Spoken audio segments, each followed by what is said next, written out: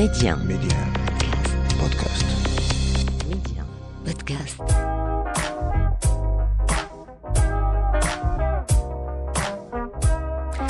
أهلا ومرحبا بكم من جديد مستمعينا إلى عدد جديد من مغرب التنمية، وحلقة اليوم موضوعها تحويلات مغاربة الخارج تحقق أرقاما قياسية. ميديا أسماء بشري، مغرب التنمية.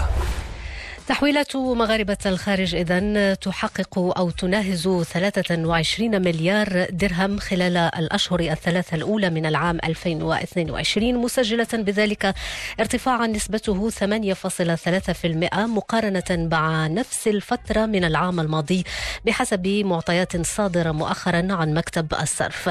هذه التحويلات تشكل قوة اقتصادية ومالية مهمة تدعم النشاط التجاري والاقتصادي للمملكة، كما تعزز القدرة الشرائية للأسر المغربية. في حلقة اليوم إذن من مغرب التنمية نتوقف مع هذا الموضوع، موضوع التحويلات المالية لمغاربة الخارج، نناقش دورها في الاقتصاد أو دورها الاقتصادي والاجتماعي وأهميتها طبعا في التنمية. ويسعدنا أن يكون معنا لنقاش هذا الموضوع الخبير الاقتصادي والمالي الأستاذ أنس راضي. أستاذ أنس راضي، أهلا وسهلا بك. مرحبا وشكرا على الاستضافة. أهلا بك أستاذ أنس راضي. إذن بداية، ما الذي برأيك يفسر ارتفاع هذه التحويلات، تحويلات مغاربة الخارج بنسبة أزيد من 8% خلال العام الحالي، بالرغم من أنها كانت طبعا مرتفعة حتى خلال فترة الجائحة؟ صحيح أسماء، يعني أرقام تحويلات المغاربة المقيمين بالخارج لا زالت يعني تخالف معظم التوقعات الأولية ديال الاقتصاديين والمحللين، حيث أنه حتى في يعني عز فترة جائحة كورونا اللي كانت غير منتظرة، كان معظم الخبراء يتوقعون تأثر هذه التحويلات بظروف الأزمة الاقتصادية المترتبة عن ظروف الجائحة، إلا أنه العكس من ذلك، عرفت هذه التحويلات تسجيل أرقام قياسية غير مسبوقة في تاريخ المغرب. يعني فقط للتذكير والمقارنة، ففي 2019 يعني سنة ما قبل الجائحة، تحويلات ديال المغاربة الخارج بلغت 65 مليار درهم. في سنة 2020 اللي هي تقريبا كان عز جائحة كورونا والسنة اللي عرفت الإغلاق والحجر ودوك الإجراءات المتشددة، فالتحويلات ديال المغاربة ارتفعت ب 4% ووصلت ل 68 مليار درهم، أي بإضافة ديال أو بزيادة ديال 3 مليار ديال درهم مقارنة مع سنة 2019. نعم. سنة 2021 وصلت التحويلات إلى 94 مليار درهم، وهو رقم تاريخي يعني غير مسبوق في تاريخ تحويلات المهاجرين المغاربة، بحيث أن المعدل ديال ارتفاع بلغ أزيد من 37%. اليوم الآن كما تفضلتي بالإشارة إليه، في 2022 بلغ يعني مجموع تحويلات مغاربة المهجر أزيد من ولا حوالي تقريبا 23 مليار درهم، أي بزيادة ديال زائد 8% بمقارنة مع نفس الفترة من ديال 2021 اللي هي كيف ما قلتي يعني كانت فترة عرفت واحد رقم قياسي غير مسبوق. بطبيعة الحال هذا الشيء عنده أسباب وتفسيرات، منها أسباب يعني دائمة يعني كتفسر باستمرار ارتفاع كل ما هو مرتبط بتحويلات مغاربة الخارج. أول سبب بطبيعة الحال واللي ديما كيفسر ارتفاع التحويلات هو يعني الارتباط الوثيق لهاد المهاجرين بالوطن ديالهم الأم وبالأسرهم وعائلتهم، وبطبيعة الحال كل ما يتعلق بتجذر قيم التضامن والتكافل هو الشيء اللي بان عليه يعني ولا بينوا عليه مغاربة المهجر بشكل كبير خلال فترة الجائحة، وكان عندهم دور بارز صراحة في مساعدة ديال الأسر ديالهم اللي ربما كان اللي عنده أسر كانت كتعاني قبل الجائحة، ولكن مع ظروف الجائحة فالأمور زادت إلى الأسوأ. كان هناك تداعيات مرتبطة بفقدان مناصب الشغل، بتراجع المداخيل، بالتضخم الحالي اللي مازال كنعيشه ليومنا هذا، وارتفاع تقريبا أسعار كل المواد. فهذه يعني أمور ربما أسباب من بين الأسباب اللي ممكن نشرحوا بها هذا المنحى التصاعدي. الان اذا مشينا يعني درنا واحد شفنا الاسباب المتعلقه بالظروف ديال الجائحه، يعني بالظروف اللي عرفت سنه 2020 21 و22. درنا واحد القراءه مفصله ديال هذه التحويلات من خلال المصادر ديالها، يعني البلدان اللي كيجي منها التحويلات كنلقاو على ان التحويلات القادمه من اوروبا هي اللي فيها تقريبا 90% ديال الجاليه المغربيه، هي اللي عرفت ارتفاع كبير، يعني ارتفاع تفاوت ما بين زائد 6% حتى زائد 10%. فيما مثلا مهاجري الخليج، يعني مهاجري المغاربه القاطنين في دول الخليج، التحويلات ديالهم تراجعت شيئا ما بحوالي تقريبا ناقص 2 ناقص 3%. هذا الشيء كيتفسر بكون ان المهاجرين المغاربه في هذه البلدان الاقامه استفدوا خاصه في اوروبا وفي دول امريكا الشماليه، استفدوا من مساعدات ابان فتره الجائحه. يعني شفنا عدد كبير من المخططات المهمه في الولايات المتحده الامريكيه وفي الدول الاوروبيه للتحفيز والدعم ودعم الاسر ودعم القدره الشرائيه للاسر لاجل عدم التاثر بتداعيات جائحه كورونا، فضلا بطبيعه الحال على مواصله ديال الخدمات الرعايه الصحيه والاجتماعيه. الشيء اللي خلى هاد المهاجرين يعني كيحسوا بواحد النوع من الامان ومن الاطمئنان على مستقبلهم، وهو اللي دفعهم وشجعهم ربما انهم يزيدوا من ذاك المنسوب ديال التحويلات العائلات ديالهم والاسر ديالهم في المغرب، اللي ربما كيصنعوا واحد المستقبل صعب وربما مجهول في الظروف الحاليه. من بين ايضا التفسيرات ديال هذه المنحى المتصاعد ديال تحويلات مغاربه العالم هو ارتفاع الادخار عند المهاجرين. فبسبب بسيط هو ان يعني العالم كيف ما كتعرفوا يعني تقريبا كل شيء توقف خلال فتره الجائحه، كان هناك توقف وتراجع حتى ديال الاستهلاك، الاستثمار هو تقريبا كان في حاله شبه توقف، يعني كل شيء كان معطل بسبب ظروف الجائحه وظروف تشديد شروط التنقل واغلاق الحدود وغياب الرؤيه حول المستقبل الى غير ذلك. هذا الشيء خلى المهاجرين يلقاو راسهم يعني يوفروا مصاريف كثيره، مصاريف الاستهلاك، مصاريف السفر، مصاريف ديك العطله الصيفيه اللي كانوا كيقضيو في المغرب، فما بالتالي ما تردوش في تحويل جزء من هذا الادخار اللي تزاد خلال فتره الجائحه الى العائلات والاسر ديالهم في المغرب.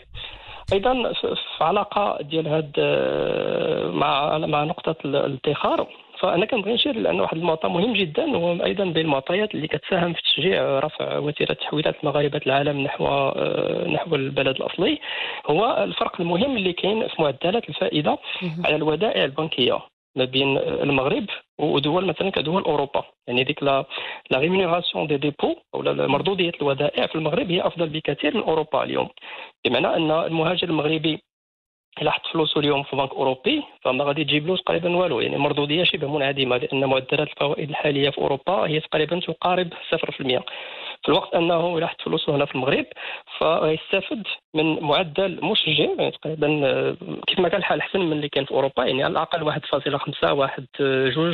2.5%. فهذا الشيء كيشجع أكثر من المهاجرين المغاربة لتحويل أموالهم للمغرب، فضلا على إقدام بعض الدول المهجر على فرض ضرائب على الادخار. بطبيعة الحال الدول كانت كتحاول انها توفر السيوله لمحاربه مخلفات الجائحه، وهذا الشيء من جهه اخرى خلى المهاجرين المغاربه وشجعهم انهم يحولوا اموالهم للمغرب. كاين ايضا واحد السبب متعلق بالقنوات المستعمله في التحويلات، فهي من بين التفسيرات اللي نقدروا نلقاو ونفسروا بها هذه الزياده الكبيره، هو انه في السابق اي يعني قبل هاد السنتين ديال جائحه كوفيد، المهاجرين لما كانوا كيزوروا المغرب غالبا يعني في العطله الصيفيه فكيجيبوا معهم اموال نقديه، يعني كيجيبوا معهم دو كاش، وهاد الاموال بطبيعه الحال اللي كيصرفوها خلال فتره تواجدهم في المغرب، ولكن كيخليو منها بعض المساعدات لاسرهم والعائلات ديالهم. الان في هاد السنتين الاخيرتين وفي ظل الظروف ديال الجائحه كانت هناك صعوبه تنقل، بزاف ديال المهاجرين يعني ما جاوش المغرب، بالتالي هاد قله التنقل خلات المهاجرين يلجؤوا لقنوات التحويل المؤسساتيه، يعني القنوات الرسميه بحال الابناك وشركات تحويل الاموال. هنا ملي كنحولوا الاموال بهاد القنوات هذه فكتبقى لا تراسابيليتي، يعني توثيق الارقام وتوثيق التحويلات كيكون سهل باش ندخلوا في هذه الاحصائيات اللي كنتكلموا عليهم اليوم، لانه كيف ما كان الحال يعني تنقل ولا تحويل الاموال نقديه بالكاش اللي في حوزه واحد المسافر كتكون صعب انها توثق وتدخل في الاحصائيات. هنا نختم بواحد الملاحظه مهمه، هو ان هذا المنحى ديال ارتفاع تحويلات المهاجرين لا من اوروبا ولا من امريكا نحو البلدان النامية. فما كانش غير في المغرب فقط، وهذا أمر مهم جدا، بحيث أن يعني أرقام ديال البنك الدولي كتشير على أن يعني تم تسجيل ارتفاع يعني ارقام مشابهه في دول مصدره للمهاجرين كالهند، كدول امريكا اللاتينيه، كمصر وغيرها. فعلى العموم تحويلات مهاجري العالم ما تاثرش بشكل كبير بالجائحه، بل على العكس عرفت يا اما استقرار يا اما ارتفاع طفيف. صحيح في المثال المغربي يعني ارتفاع بقى يعني غير مثير للاهتمام، زائد 38% في 2021 مقارنه مع 2020، واليوم كنتكلموا على زائد 8% في الفصل الاول ديال 2022. فهي ارقام مهمه، علما ان بنك المغرب يعني رسميا كان يتوقع انخفاض ديال ناقص 15% خلال هذه السنه الحاليه. نعم. طيب هذا أستاذ أنس راضي بالنسبة للأسباب، أسباب ارتفاع هذه التحويلات، تحويلات مغاربة الخارج، وإن كان يعني مهما اختلفت يغلب عليها طبعا الطابع الإنساني بما في ذلك التضامن والتآزر الذي عبر عنه المغاربة في كثير من مناسبة. الآن بالنسبة فوائد التي تحققها هذه التحويلات، تحويلات مغاربة الخارج، هي طبعا رفع احتياط النقد الأجنبي مما يساهم في استيراد السلع الأساسية. ما أهمية هذه الأبعاد من الناحية الاقتصادية؟ أكيد أن يعني دائما هناك تحويلات ديال المهاجرين كتعتبر مصدر هام لتمويل الاقتصادات ديال دول المصدر. تحويلات مغاربة الخارج مكنت أكيد من تقليص العجز المزمن في ميزان المدفوعات عبر تخفيض يعني الحاجة للعملة الصعبة، وتوفير يعني شروط ولا سيولة نقدية يعني أجنبية في ظروف جد صعبة، ظروف أزمة اقتصادية ومالية عالمية زاد فيها الضغط بشكل كبير على التوازنات المالية لبلدان المصدر لمواجهة ظروف الجائحة.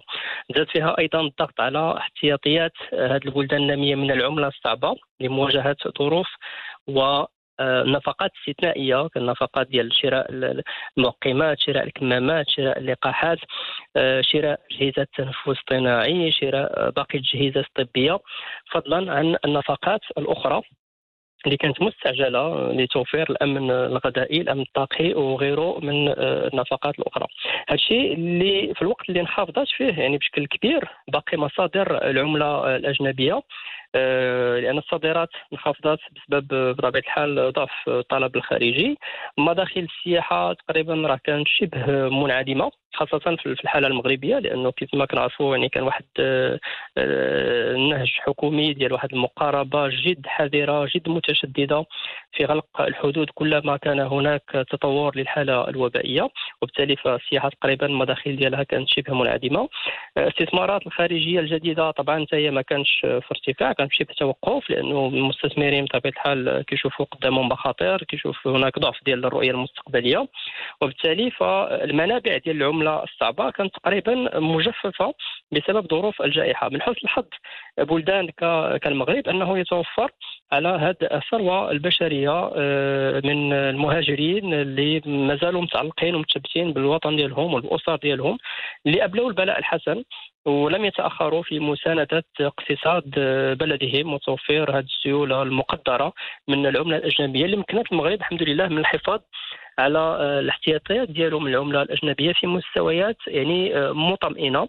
اليوم تحويلات المغاربة المقيمين بالخارج كتمثل تقريبا 21% من احتياطات النقد الأجنبي لدى البنك المركزي، فيما أن التوقعات ديال بنك المغرب كتشير أن هذه الاحتياطيات من المنتظر أنها توصل هذه السنة يعني في نهاية 2022 إلى حوالي 342 مليار درهم، مع العلم كما سبق وأشرت إلى ذلك أنه بنك المغرب يتوقع انخفاض ديال تحويلات المغاربة المقيمين من الخارج بما تم نهاية 2022 يعني تقريبا بواحد النسبة ديال ناقص 15% مقارنة مع السنة الماضية. نعم. طيب أستاذ أنس راضي، اجتماعيا في نفس السياق طبعا الذي تتحدث عنه اجتماعيا، هذه التحويلات المالية لمغاربة الخارج تلعب طبعا دورا هاما في المساعدة والتضامن، لكن بالمقابل وفي نفس دائما على علاقة بالموضوع، إلى أي حد يمكن أن تشكل هذه التحويلات مرتكزا أساسيا لدعم القدرة الشرائية للأسر المغربية، أخذا بالاعتبار هذه الظرفية الاقتصادية الحارقة التي يمر بها العالم أجمع؟ واكيد ان تحويلات المهاجرين كتمثل واحد الرافعه اساسيه ديال التنميه الاقتصاديه والاجتماعيه. الدراسات اللي انجزت حول المحددات والعوامل المؤثره في الديناميه ديال تحويلات المهاجرين بصفه عامه مش غير في المغرب على وجه الخصوص، بينت ان زياده على العوامل الاقتصاديه يعني الكلاسيكيه، مستوى دخل المهاجر، قدره المهاجر على الادخار وغيرها، كاين هناك واحد العامل اساسي هو الرغبه ديال المهاجر في تحويل ادخاره نحو البلد الاصلي. لما ما كانتش هذه الرغبه هذه راه واخا المهاجر يعني يكون عنده مستوى دخل مرتفع، يكون عنده ادخار ضخم، ولكن راه ما غاديش يصيفط شي حاجه للبلد الاصلي ديالو. فهنا في المغرب كيتميز بهذه الخاصيه هذه ان هناك يعني ارتباط وثيق ديال المهاجرين المغاربه ببلدهم الاصلي، باسرهم، بعائلاتهم، باصدقائهم. ومدى تطلع المهاجر المغربي، ربما كل مهاجر مغربي عنده واحد الحلم ديال انه يرجع يوما ما الى البلد الام ديالو ويستقر فيه وان توفرت الظروف الملائمه. هذا الشيء بينات انه يعني معظم الدراسات بينات على انه كيأثر بشكل كبير ومباشر على الحجم ديال التحويلات اللي كيدير المهاجر ولا ايضا الوتيره ديالها. فاليوم مثلا الى حللنا الوتيره ديال تحويلات مغاربه المهجر غادي نلقاو انها في توازي مع المواعيد اللي كيتجندوا فيها المغاربه كاملين باش يدعموا بعضهم البعض وباش كيكون ذاك الدعم ديال الاسر الفقيره والاسر اللي كتعيش في وضعيه هشاشه. فكنلقاو ان هذوك لي بيك او هذوك المستويات العاليه ديال التحويلات كتسجل تقريبا دائما قبيل شهر رمضان، يعني باش المهاجر كيساعد الاسره ديالو على تلبيه متطلبات هذا الشهر الفضيل ومستلزمات عيد الفطر. كتجي ايضا من بعد ولا قبيل فتره عيد الاضحى باش كتكون تحويلات لمساعده الاسر المعوزه لشراء الاضاحي. كتجي ايضا في مواعيد ديال العطله الصيفيه، ديال موعد الدخول المدرسي، فكلها مواعيد اللي معها منسوب ديال التحويلات الاتيه من مغاربه العالم كيتزاد بواحد الطريقه مهمه. وهذا ربما كيشرح شيئا ما الجواب حتى على السؤال الاول ديال الفصل الاول ديال هذه السنه مع الفصل الاول ديال السنه الماضيه. ربما من بين التفسيرات على انه في هذا الفصل هذا راه كنا قراب، يعني كنا في مارس كان هو الشهر اللي قبل مباشره قبل شهر رمضان، داكشي علاش ربما التحويلات ديال هذه السنه كانوا اكبر من السنه الماضيه. وبالتالي كيف ما تفضلتي بالذكر هذا الشيء كيساهم بشكل كبير في دعم القدره الشرائيه ديال الاسر المغربيه. ما نساوش ان كاين يعني اسر معيلها الوحيد هو ذاك الشخص المغربي المقيم بالخارج، لان كل افراد الاسره مثلا في المغرب يا اما في حاله عطاله او مرض او عجز او الى غير ذلك، في غياب يعني مع الاسف تغطيه صحيه شامله هو المشروع بطبيعه الحال الملكي الذي يتطلع المغرب الى تعميمه في اقرب فرصه.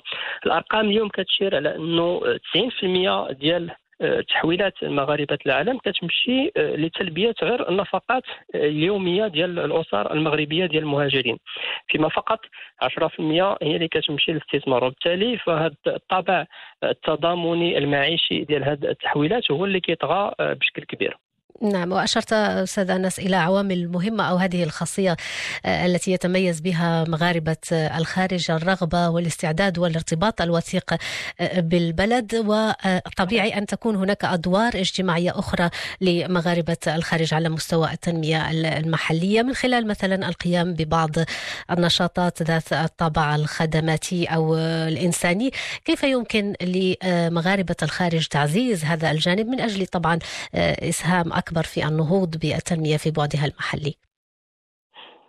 صحيح اسماء، يعني هذا البعد لربما قلما تتم الإشارة إليه، لأنه ربما أول ما كنذكروا مغاربة العالم أو المهاجرين فنحن نتحدث تلقائيا عن تحويلاتهم النقدية، لكن الواقع أيضا كيبرز على أن هاد المهاجرين يساهمون كفاعلين مباشرين في تنمية بلدهم الأصلي من خلال عدة مبادرات.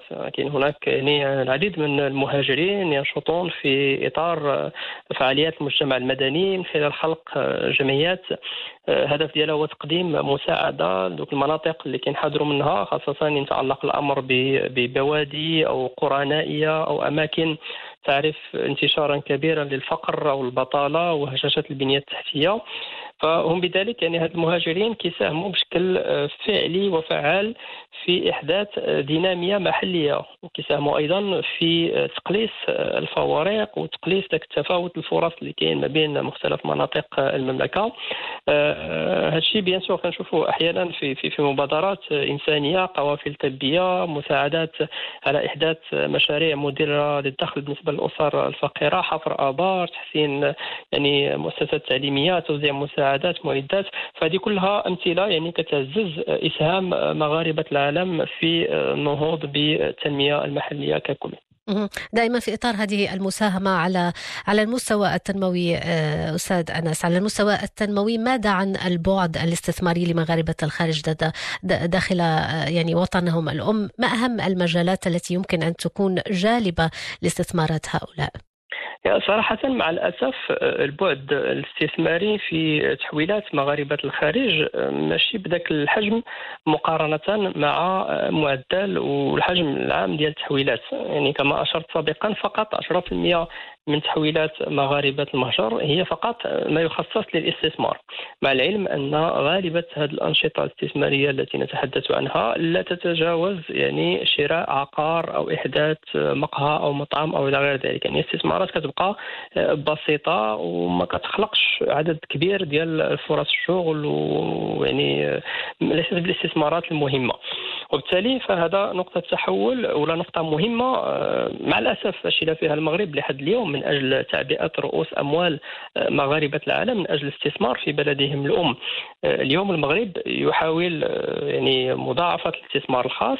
المغرب كما كنعرفوا كيجهز واحد الميثاق جديد للاستثمار، هدفه الأول هو الرفع ومضاعفة استثمار الخواص، ولعل يعني مغاربة العالم هم من أولى الفئات التي يتعين استهدافها وتشجيعها على الاستثمار في المغرب، كونها هاد الناس يعني كيعرفوا المغرب جيدا، ربما فيهم عدد اللي كبر وتكون في المغرب، اكتسبوا خبرة وتجربة مهمة في الخارج في بلدان متطورة متقدمة، يعني عندهم تجارب، عندهم يعني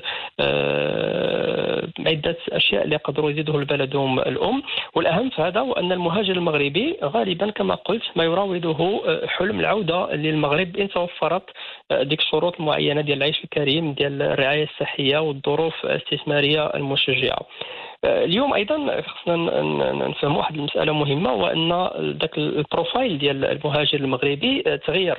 المهاجرون المغاربه اليوم ما بقاوش دوك الناس، دوك الطبقات ديال العمال اللي يخدموا في مصانع ديال صناعه السيارات او مستخدمي المطاعم والفنادق. اليوم المهاجرين الجدد هما اغلبيتهم كتلقاهم اطباء، مهندسون، اطر عليا، يعني واحد الكفاءات حقيقيه كتمشي خارج ارض الوطن. كنشوفوا اليوم عندنا الحمد لله يعني وزراء، عمداء مدن، مخترعين، علماء، مسيري شركات عملاقه، معظمهم مازال متعلق بالوطن، معظمهم كيجي يدوز العطله ديالو في المغرب. وهذه نقطه مهمه جدا، يعني ذاك الارتباط بالوطن الام، لانه في حالات اخرى مثلا نعطي المثال بلبنان، الهجره في لبنان هي اقدم بكثير من الهجره في المغرب، وعدد المهاجرين اللبنانيين هم يعدون ماشي بالالاف ولكن بالملايين حول العالم، واغلبهم ولا الكثير منهم هم تجار ورجال اعمال، لكنهم ملي كنجيو نشوفوا مستوى الاستثمار ما كيستثمروش بشكل كبير في بلدهم الاصلي، بل حتى ان التحويلات ديالهم هي في انخفاض بسبب بسيط، هو كاين واحد انعدام ديال الثقه، وان ذاك الارتباط غادي يتضعف ما بين الجيل الاول الجيل الثاني الى غير ذلك. في حاله المغرب الحمد لله الارتباط موجود، الثقه موجوده الى حد ما، لكن السياسات الحكوميه عليها ان تعزز هذه الثقه بقرارات وتدابير تشجع هذا المهاجر المغربي على الاستثمار في بلده الام. وفي نهايه الامر يعني الشيء اللي كيبحث عليه المستثمر المغربي القاطن بالخارج هو الشيء اللي كيبحث عليه اي مستثمر، يعني ظروف استثماريه جيده، يعني بنيات تحتيه، يعني مساطر اداريه سلسه، موارد ماليه وتحفيزات جبائيه، موارد بشريه ايضا مؤهله، واطار قانوني اللي غادي يحمي هذا المستثمر. مع الاسف نرى ان معظم المهاجرين كما قلت يعني يستثمرون في قطاعات كلاسيكيه، عقار، مطاعم، وهي يعني مجالات تقليديه سيكون الأفضل ربما للمملكة الاستفادة من هذه الثروة البشرية الهائلة وهذه الطاقات اللي كنملكوا يعني خارج أرض الوطن، وتحويل هؤلاء المهاجرين إلى مستثمرين حقيقيين في قطاعات واعدة كالتكنولوجيا الحديثة، الرقمنة، الطاقات المتجددة وغيرها من المجالات الواعدة. أشكرك جزيلا أستاذ أنس راضي الخبير المالي والاقتصادي. أذكر أننا توقفنا معك مع موضوع التحويلات المالية لمغاربة الخارج، دورها الاقتصادي والاجتماعي وأهميتها طبعا في التنمية، بعد أن حققت هذه تحويلات مغاربة الخارج أرقاما قياسية.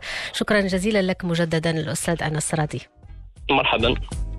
وإلى عدد جديد من برنامج مغرب التنمية، دائما على منصتكم ميديا بودكاست.